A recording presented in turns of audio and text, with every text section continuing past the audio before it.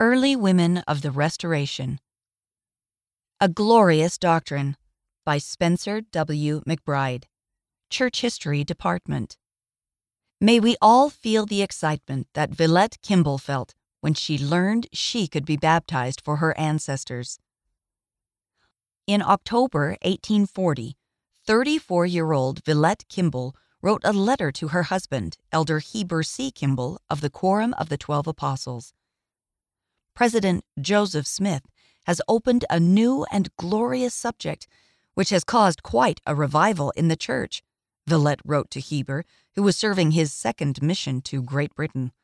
The subject of Joseph Smith's teaching on this occasion was baptism for those who hadn't had the opportunity in their lifetimes. Joseph has received a more full explanation of it by revelation, she reported. It is the privilege of this church to be baptized for all their kinsfolk that have died before this gospel came forth.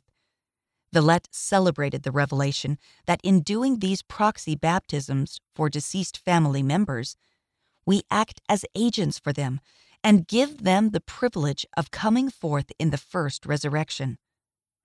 The Kimballs had moved from New York to be with the saints in Kirtland, Ohio, and then moved to Far West, Missouri.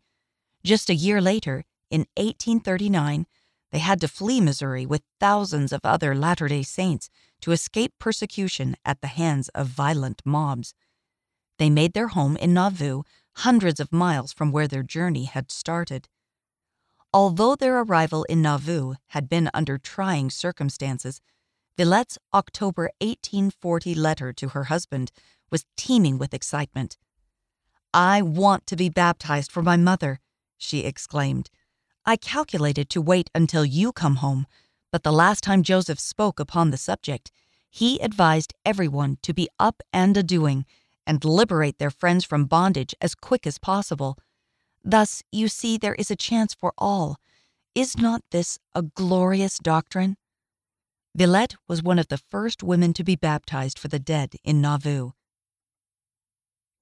Quotations come from Villette Kimball's letter to Heber C. Kimball, October 11, 1840, Church History Library, Salt Lake City, spelling and punctuation modernized. Go to the digital version of the October 2021 Liahona in the Gospel Library app or at liahona.churchofjesuschrist.org to read more about how Villette Kimball's letter to her husband gives insight into church history. Read by Kristen Hawkins.